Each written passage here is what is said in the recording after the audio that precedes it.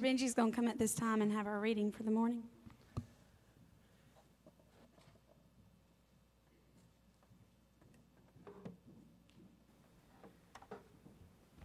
The spiritual call to worship today is from, or scriptural call to worship is what I meant to say, is in Psalm 8, one of David's psalm, just declaring the majesty and glory of God's creation. You know, I think sometimes we often take God's creation for granted.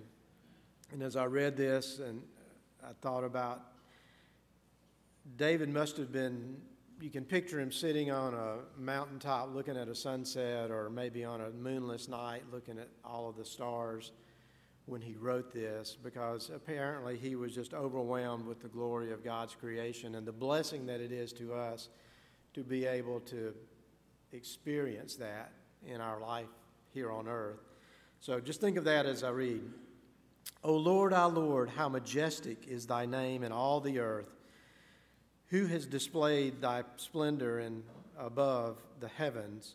From the mouth of infants and nursing babes thou hast established strength because of thine adversaries, to make the enemy and the revengeful cease.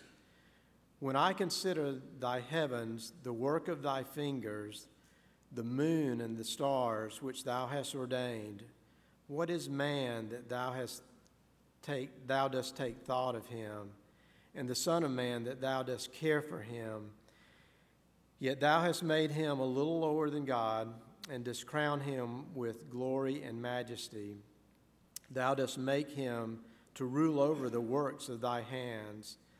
Thou hast put all things under his feet, all sheep and oxen, and also the beasts of the field, the birds of the heavens, and the fish of the sea, whatever passes through the paths of the seas. O Lord, our Lord, how majestic is thy name in all the earth. Father, we thank you for creation that we have the blessing to enjoy and experience. May we, like David, be in awe of what you have created. And it gives us a challenge to be responsible, to take care of your creation. May we fulfill that responsibility as you call us to do that. We thank you for your blessing of creation and the blessing of your word, and may you just speak to us not only through your creation but through your word today. For we ask it in Christ's name. Amen.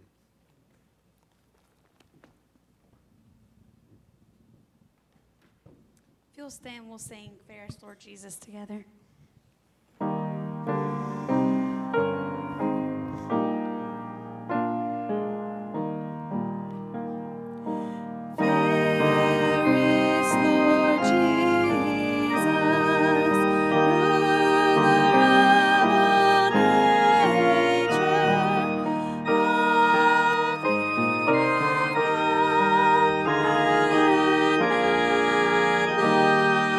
Song.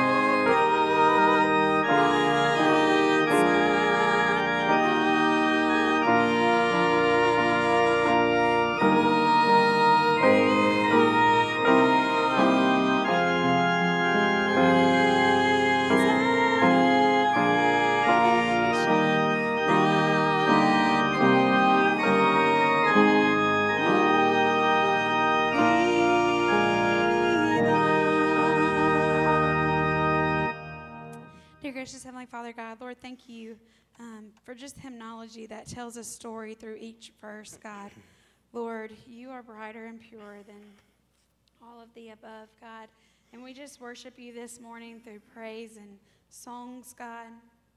And Lord, you are so worthy, yet we are so unworthy, God, for you to love us, yet you do so greatly, God. Lord, thank you for just allowing us to come into this house and worship and fellowship together as believers, God. And Lord, may we continue to worship you through our time of study and prayer, God. And may you speak clearly to us from the book of Luke this morning through Pastor Neil, God. Lord, we pray for our children who are headed to Children's Church, God. And we just pray that you move in this place this morning and that your will be done in each one of our lives, God. We just love you and praise you and thank you. In Jesus' name I pray. Amen. You may be seated, and children are going Miss Bond to Children's Church.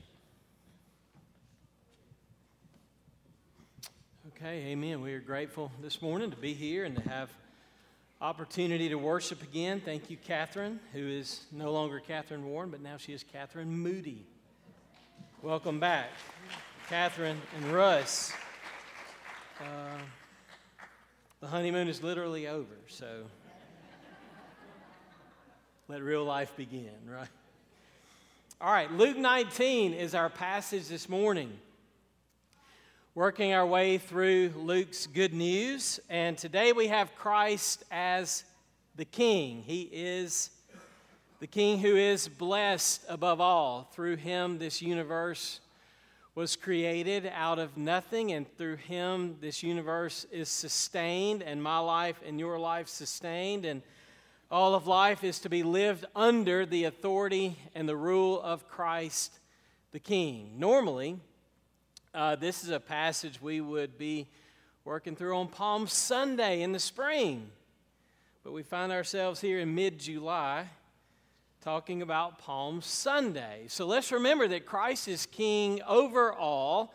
He is King at all times, in all places, in all ways. So Luke's gospel is going to pick up in chapter 19. Let's read verse 27, though, which is where we finished last Sunday, and let's connect it to what happens beginning in verse 28. Jesus, this whole gospel, has been on a journey to Jerusalem. That has been the destination. It has been the destiny set before him. And so Luke's gospel is pointed that way. And so this morning he arrives into Jerusalem, and we learn so much about Christ and who he is and why he's here and what he is going to accomplish. So in 1927, not the year but the verse, look at how Jesus concluded the parable last week, where a nobleman went on a journey. And remember, there were people who said, we do not want this person to reign over us. We do not want him to run our lives. We want to run our own lives. We want to be in control. Then Jesus concluded his teaching with verse 27, and it reminds us of the holiness and the severity and the judgment of God as King. These enemies, I'm in 1927, but these enemies of mine who did not want me to reign over them. This is for those who will not accept Christ as King. Bring them here, slay them in my presence. Verse ended. So in verse 28, we pick up with our text this morning. After he said these things, he was going on ahead, ascending to Jerusalem. It came about that when he approached Bethphage and Bethany, near the mount that is called Olivet, he sent two of his disciples, saying, go into the village opposite you, in which you enter. You will find a colt tied there, on which no one yet has ever sat. Untie it and bring it here. So there's this colt that no one's ever ridden, tied there, and Jesus says, bring it here. And if anyone asks you, why are you untying it? Thus you shall speak, quote, the Lord has need of it. And those who were sent went away, and they found it just as he had told them. And as they were untying the colt, its owner said to them, "What are you doing?" Right? Well, not quite. Verse 33, "Why are you untying the colt?" And they said, "The Lord has need of it." And so they brought it to Jesus. They threw their garments on the colt, and then they put Jesus on the colt. And as he was going, they were spreading their garments in the road. And we know from the other Gospels, they were also waving palm branches, right?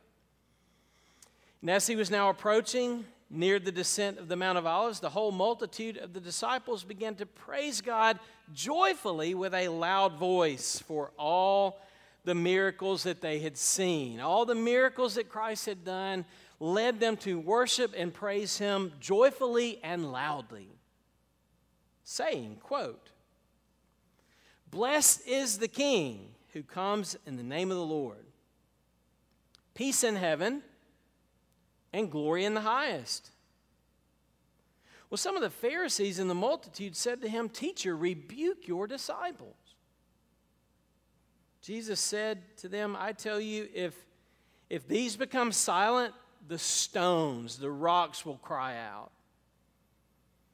And when he approached, he had to go further to be able to look over the city of Jerusalem. So he saw the city and he wept over the city, saying, "If you had known in this day, even you, the things which make for peace.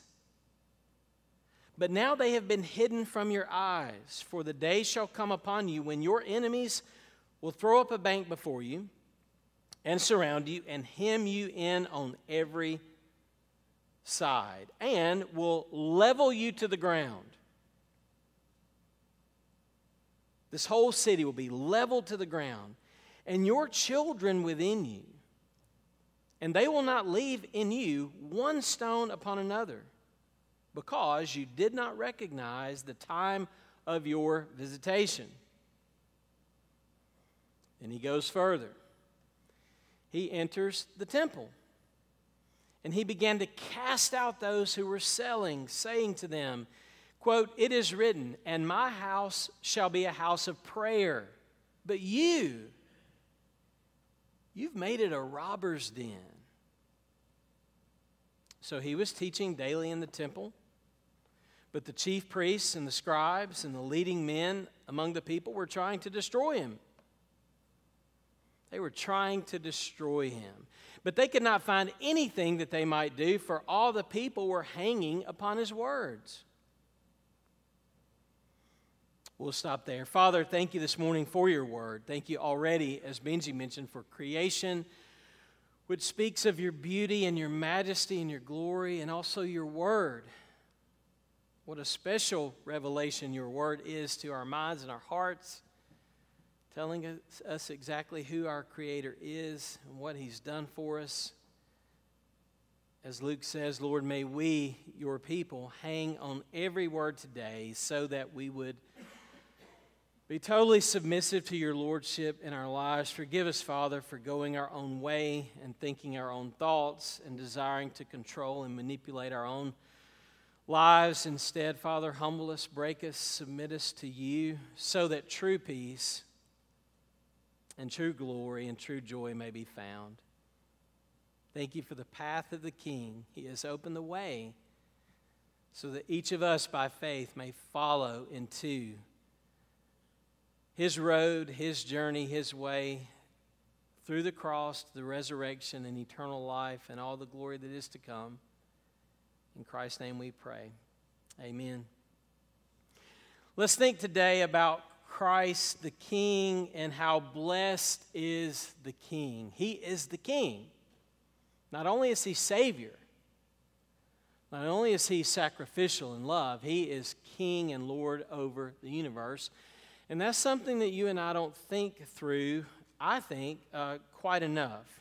Now, our culture overuses that phrase, the King. I mean, we have a place called Burger King, right? There's a place called the Magic Kingdom. You can go see a movie out currently that talks about Elvis the King. Remember that? In basketball, there's King James, LeBron James, right? Did I already mention the Magic Kingdom? Did I say that already? Okay. So we've got these titles and these phrases that remind us that to be king means to be above the rest. It implies power, and it implies authority, and it implies royalty. So to call something or someone kingly is a big deal. But here this morning in our passage in Luke, we have Christ the King, who is totally unique. He's totally authoritative over the whole universe, and there is no king like our King Jesus. And part of that is displayed on the fact that he rode a colt, a donkey, that had never been ridden before. Now, something interesting has happened on my dad's farm. There's a stray donkey running around in his pastures right now. I met him yesterday for the first time. I thought, well, there's a sermon illustration right here in my lap. And this donkey, stranger to me, comes over to our gator, where me and Dad and kids are in the back. And he comes over there and he acts like he wants to nibble something out of my hand. I have nothing to give him. And I thought to myself, I may come back and get to know this guy a little more and possibly give him some apples or some corn, but there's no way I would try to ride this thing right now without us ever having met.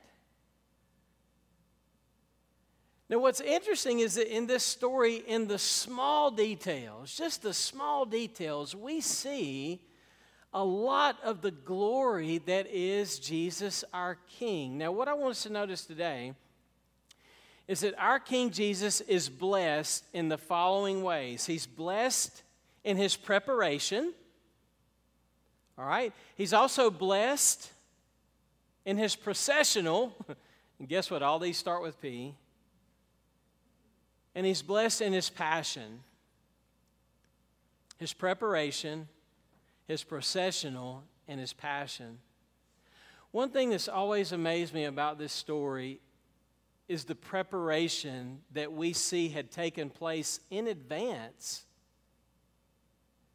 to set up this obvious and intentional royal king riding into God's city, Jerusalem. There's a message just in the preparation that had gone into this. It proves that God is sovereign, that God is in control.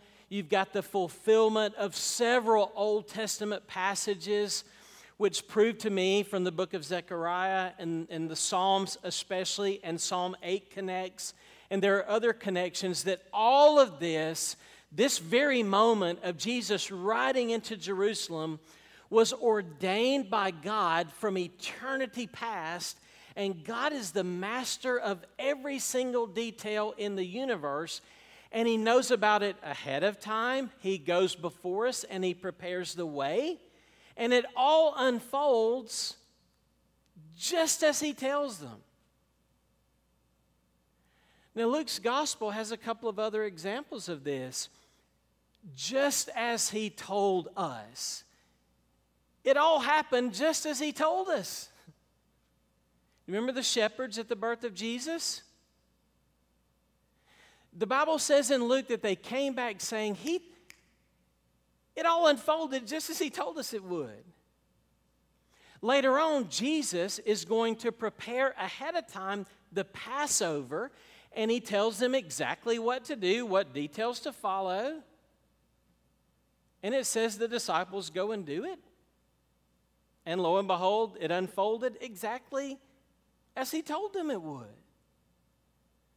What is it about me and you that forgets that God is the absolute King of the universe, and God in Christ has ordained every moment, every circumstance, every situation, and here we are at times anxious and fearful because we forget, listen, I made a note to myself, God has a plan. And this plan is ultimately good. So follow the plan. We see in the king's preparation that Jesus is following the plan. He knows what's before him in Jerusalem. His disciples are beginning to trust and follow the plan. They don't know all that's coming, but they're trusting and growing in their own faith.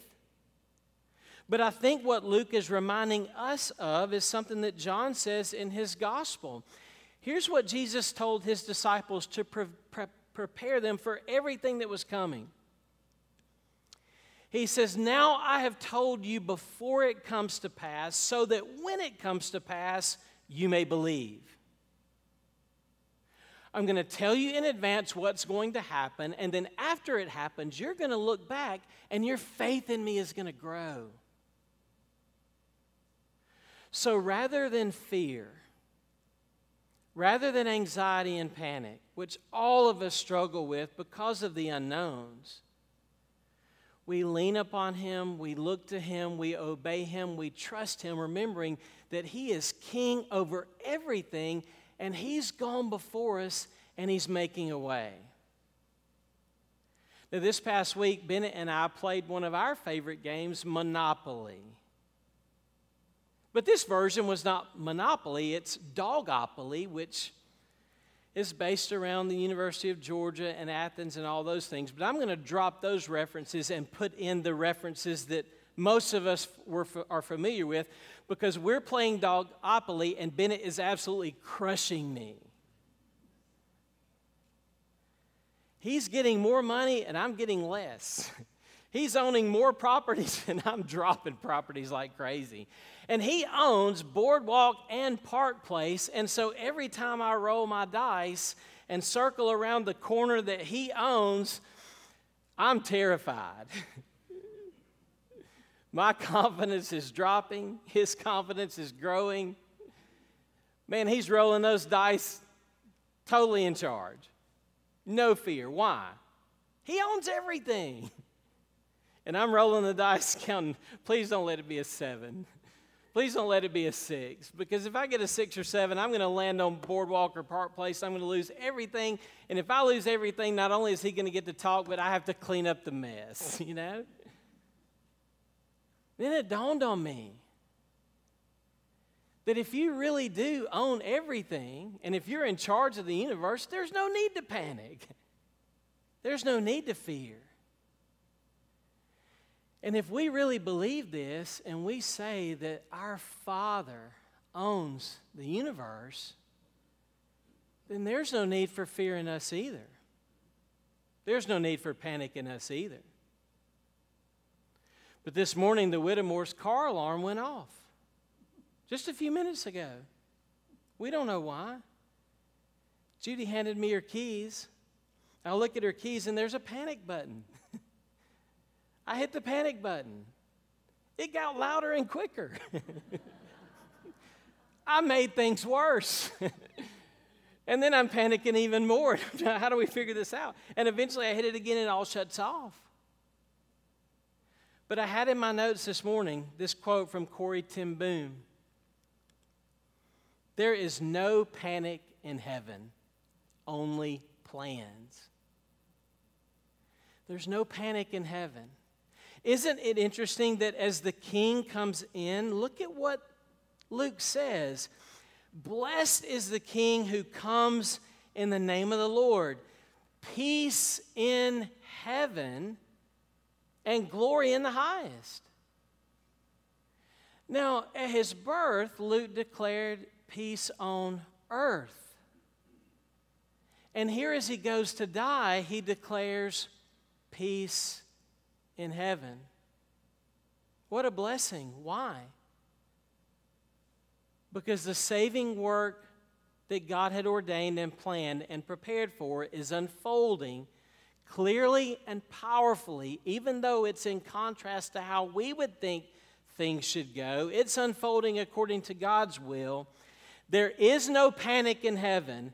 There's only peace. And if you and I will trust and believe and connect by faith to the will of heaven, you and I will experience peace and security and confidence as well. Remembering that, hey, everything on the surface might appear to be falling apart as my game unfolded with Bennett, but our Heavenly Father owns it all. Every colt, every donkey, every circumstance, every passage of Scripture, every particular detail. He is the blessed King in His preparation. And as we look out at life, God has a plan. It's good. Trust that plan. My grandmother put it like this: when I had a lot of anxiety and a lot of concern moving from Georgia to North Carolina, after I had graduated college, I was going to start seminary. I had no idea what God had for me in my future, and I ended up here today. I still remember what she said when I left. Very simple, but very profound. The same God up there is the same God here. He's going to take care of you. What season of life are you in? What's ahead for you? There's a lot that's unknown. But you can look at this story of the king and know that God has already gone before you, and He has prepared the way. Our king is blessed in his preparation because it's perfect, it's sovereign, it's good. I must move on.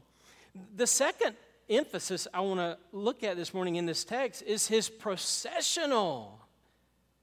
This is a royal parade. This is an intentional processional. Now, what is a processional? We had one last weekend at a wedding. And here comes the bride. You have the processional march, and Catherine, the bride, comes down the aisle. Later this month, Ellie's going to have a processional. It's a big deal. Everybody stands at attention. The rule is all eyes on the bride. So that's my moment as a pastor to get my notes ready because everybody's supposed to be looking at her.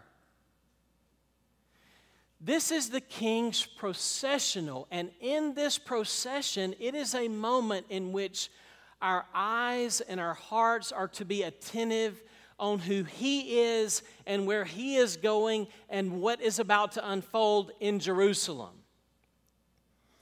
So let's just think about, why is He riding this colt?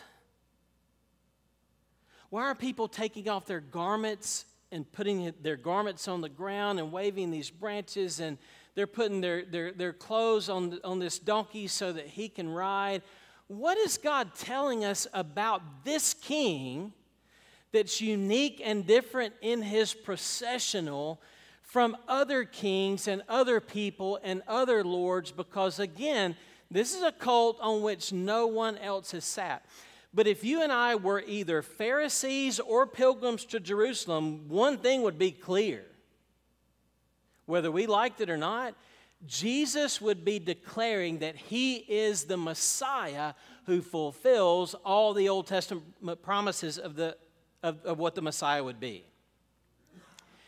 Now, it obviously angered the Pharisees because they are thinking to themselves, wait, you can't do that. You cannot allow these pilgrims and these children and these people, you cannot allow them to say Hosanna to the king unless you really are the king. Rebuke them. Jesus doesn't rebuke them. Why? Because He knows that He is the king. And so the parable we looked at last week, which talked about how many thought that He was going to be one type of king, which would be an earthly king, a political king, a powerful king, where He comes in with this huge entourage and this powerful movement, and they walk into Jerusalem and they take over and they drive out the Romans and they set up a king and they set up a castle and they rule in the here and now. Wait a second. I don't think based on this processional that looks like that's going to happen. This is going to be something very different. This processional proves that Jesus is utterly different and utterly unlike the way the world views power and kingship and authority.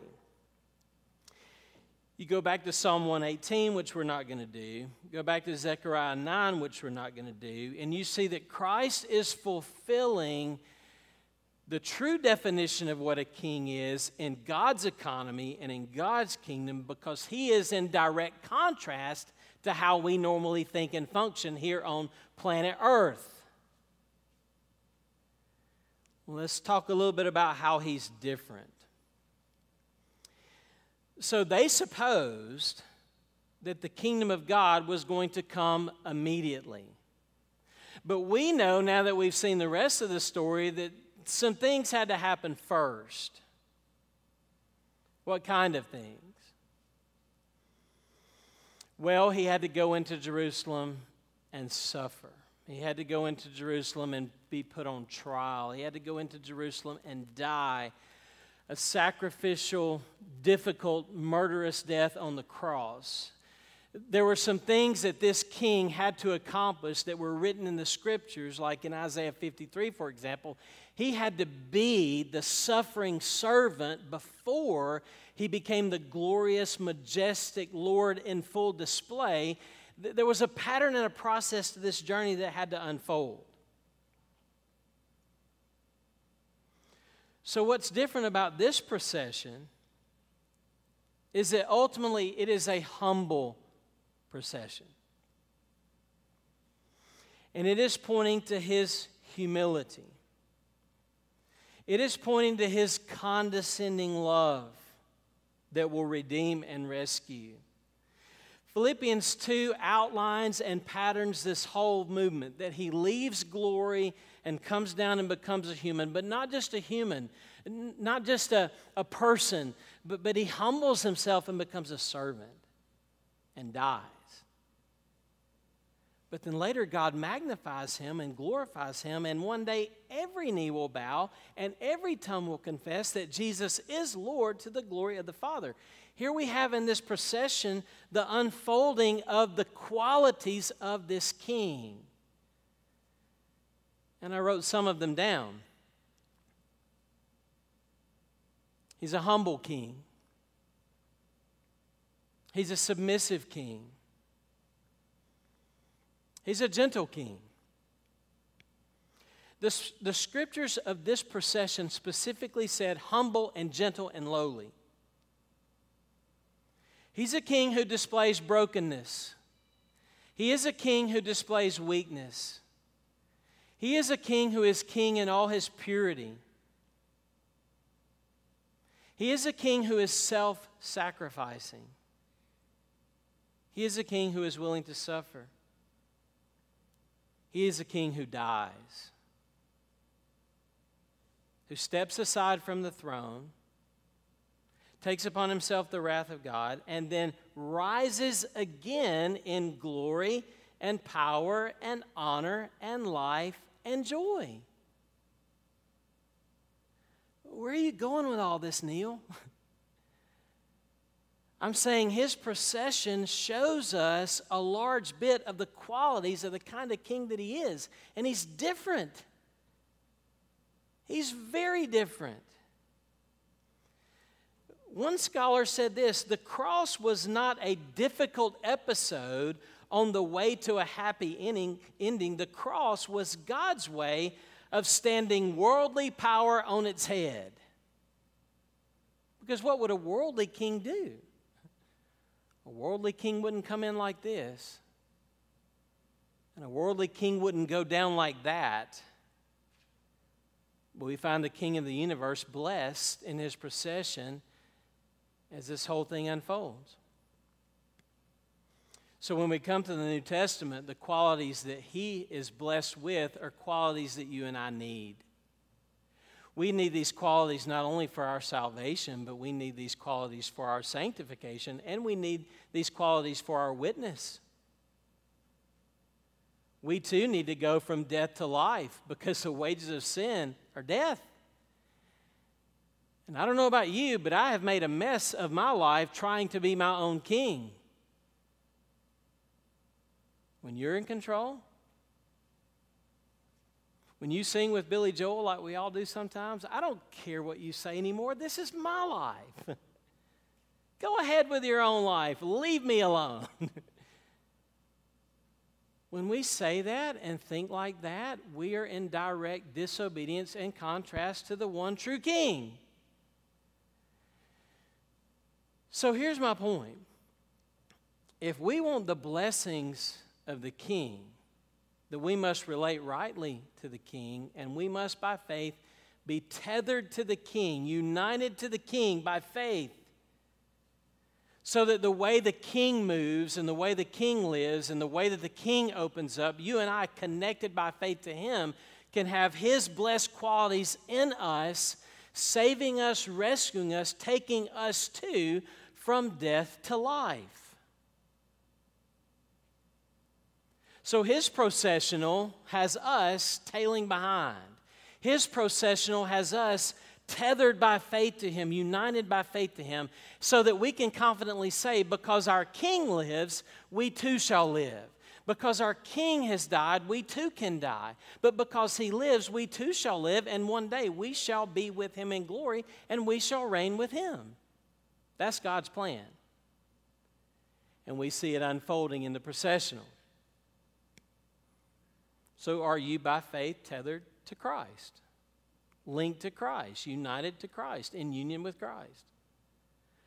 A visual I got back months ago, hiking the Grand Canyon. And I'm in amazement that in the Grand Canyon, down to the bottom and all the way back up to the top, they have these teams of pack mules. And we met one of those teams of pack mules, and here I am struggling to make it just a quarter way down and back up on my own 2 feet with a stick and with spikes. Casey, you might have done something like this. I don't know. You ask about the spikes. Dangerous terrain. How do they get all the way down there, and how do they come all the way back up? The trail is so tight and so treacherous and so dangerous. Well, they have a leader, a cowboy. He looks like Clint Eastwood. And man, he's leading the way. He's the lead pack mule. They got all this stuff, all these sacks and satchels that they're taking down to the base camp and they're bringing back up. I'm thinking, how do they keep from slipping and falling? Well, for one thing, they've got a quality leader. But the other thing is that they're tethered to their leader and they're tethered to one another. So that the manner in which he goes down, I'm thinking if one of those pack mules slips and falls, the other 10 are strong and the leader is strong, and they don't all go over, they all help him stay up and stay on the path. How do they go all the way down? Then how do they come back up? Again, make the connection with me. They're tethered to the leader and they're tethered to one another. The procession of the King reminds us of the whole journey of Christ and how by faith you and I are tethered to Him, and He tethers us to one another so that we truly can make it all the way down, even into death, and be brought back up to reign with Him. That's a good picture of the story of this whole journey of Christ the King, who's come down to save us, and united to Him, we can be raised up to eternal life with our King. Now, I must move on, but a lot of that is in the processional into Jerusalem that fulfills the plan, that outlines the suffering, but we must move on. He's lastly blessed in His passion. He's blessed in His passion. Now, I'm just going to highlight these and mention these, but if you want to know the heart of God, you look at the heart of the King. Look at the heart of King Jesus as He not only enters Jerusalem and its vicinity, but look at His heart as He begins to work in the actions and movements that He has once He gets there. In verse 41, he weeps over the city. Christ weeping and grieving and mourning the rebellion and the condition of humanity refusing to acknowledge him and have him as king. It is painful and it is difficult and it grieves the Holy Spirit for us to not know and have the qualities and the rulership of the king in our lives.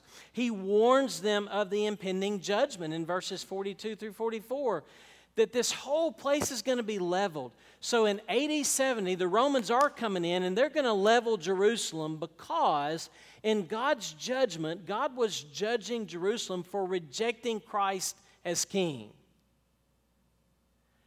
God was judging Jerusalem for rejecting Christ as king. And in AD 70, the Romans came in and they leveled everything, including the temple. The only thing left is the Wailing Wall, which is one reason why it is so significant to the Jews to this day. But then he enters the temple, he casts out the money changers. Why does he need to cleanse the temple? Because the temple was basically run like the mob. Corrupt, greedy, selfish, not at all the kind of place that God had intended for it to be, which was to be a house of prayer for all the nations. Then he's teaching in the temple in verse 47, as he was doing from the very beginning when he said, I must be about my Father's business. According to Matthew, during this time, he's healing the blind.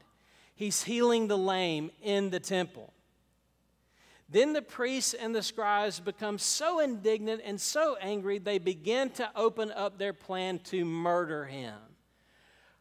Simply put, I see in all of this the passion of the king. His passion for God, his passion for righteousness, his passion for holiness, and his undying, deep devotion and love for you and me. Because why is all this happening? 2 reasons. Because God is severe and God is kind. Behold in this passage both the kindness and the severity of our God. His passion. There's a reason why we call the cross of Christ the passion of Christ, because it is his glory and his love being put into action for sinners like you and me. And so whether he's weeping or warning or entering or casting out or teaching or healing and making people angry enough to kill him, they are not taking his life from him. He is laying down his life of his own accord because he is king. He's powerful. He's sovereign. This is not all suddenly going bad. He's still in control. So when you and I look at this king and we see how he's blessed in how he prepares, in how he proceeds, and then in his passion, what is our response to this kind of king? And I've said it 1,000 times. By nature, we have a king. By nature, we hate the king. But you and I desperately need the king. Because this is the only king of the universe. He is holy and sovereign of all, over all, for all time. And he is the only one who can save us from our own selfish, foolish attempts to run our own lives. So how do you respond to the king? That's a personal question for all of us, but Scripture helps. If we were to back up and think about what Jesus says, in verse 42, know the things which make for peace. Know the things which make for peace. Also in verse 42, pray that your eyes might be opened. Pray that your eyes might be opened. And in verse 44, recognize the time of his visitation. Now is the time to respond to the king. But what are we supposed to do? Here's just 4 thoughts, and I'll give them to you quickly. Listen to the king. in humility and reverence before the Bible and in prayer. Pray that the King would speak to your heart and mind, and that your mind would be transformed by Him as you listen to the King. There's a reason I emphasized it happened just as He said it would. The Bible is telling us what is and what has always been and what is going to happen. If I, in rebellion, refuse to submit to these words, I will be in debt to these words, the Bible says. Listen to the King in humility and reverence, kneeling before Him. Worship the King. We just sang that. With adoration and praise expressed to Him. He is worthy of the very best of our voices and our minds and our gifts and our talents. He is the King. Love the King with all your heart, soul, mind, and strength, knowing you're going to fall short of that still. Look at His passion. Look at His glory. Look at who He is and what He's done for us. Devotion to the King by loving the King's people. Devotion to the King by loving the King's people. And then serve the King. Lean not on your own understanding, but in all ways know Him, and He will guide your paths. Daily trust, daily obedience, using His gifts wisely. Desiring to take His yoke upon us rather than saying, I will not have this king rule over me. No, surrender to His yoke, because His yoke is easy and His burden is light.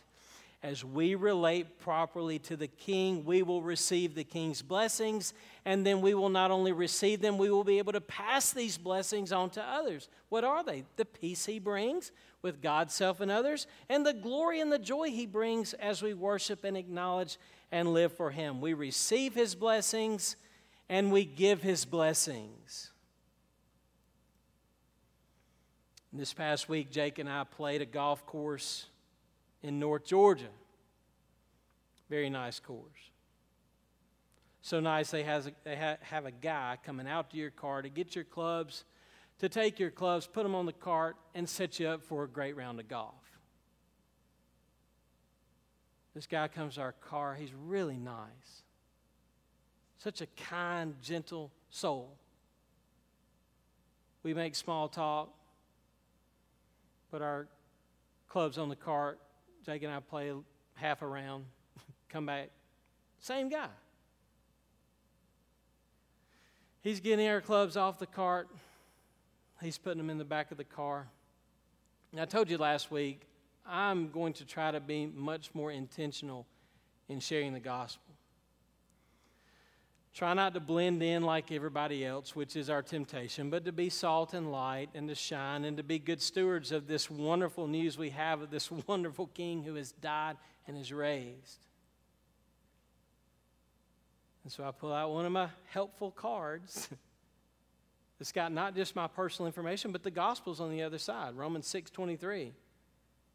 Wages sin, death, gift of God, eternal life. What a gift. I hand it to the cart man. He looks down at it, he says, oh, another preacher.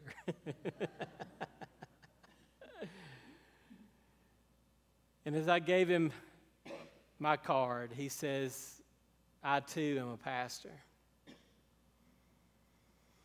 And I said to him and myself, I knew there was something different about you, you know. And he did. He had a spirit that I felt like was very Christ-like from the very beginning. He said, can I tell you my testimony in brief? I said, absolutely. He said, you got time? I said, yeah. So while Jake and I are standing there and trunk's still open and he's sitting there on his golf cart, he says, back in 1989, I was an alcoholic. He says, and I tried to take my own life 4 different times, 4 different occasions. He said, but Christ came into my life and invaded my heart and life, and not only did He forgive me, but He changed me. And I'm summing it up at this point, but He gave me a new heart, a new passion, new desire. And then he became a pastor. And now he's a pastor at a small church, Oakman, which I guess is part-time pay because here he is being a cart guy. And I left that conversation grateful that God had allowed that conversation to happen, but I thought later on that there I was giving him my card, but there he was giving me his heart, his passion, his story of how Christ the King had come in and changed his life. It is no secret what God can do. What he's done for others, he'll do for you. With arms wide open, he'll pardon you. And not only will he pardon you, but like this man, Mr. Tommy Phillips, who's pastoring this morning, God the King will come in and rule your life, and it will be a blessing of peace and of glory. And that rule is available to us every single day. The question is, am I going to deny myself, take up my cross daily, and follow my King and his ways into glory? Let's pray. Father, thank you for just the opportunities you give us daily to worship you, come to know you better, share your love. Help me and help all of us learn to live life under the total submission and total authority to Christ as King, to the Word as his rule, to his grace as our guide and our strength, to heaven's glory as our future. We need lots of work in our hearts and minds to enable us to die to self, to submit to you, to be totally ruled by you. Help us to see that the Lord has need of everything that exists, and we are part of that. What a phrase. The Lord has need of it. Lord, you have a purpose for all of us. May we seek first you and your kingdom and let everything else just be added unto us. In Christ's name we pray. Amen. Let's stand and sing Living for Jesus. What a song. It outlines for us the path of following Christ in a daily life. I pray you will sing this and pray this as we come.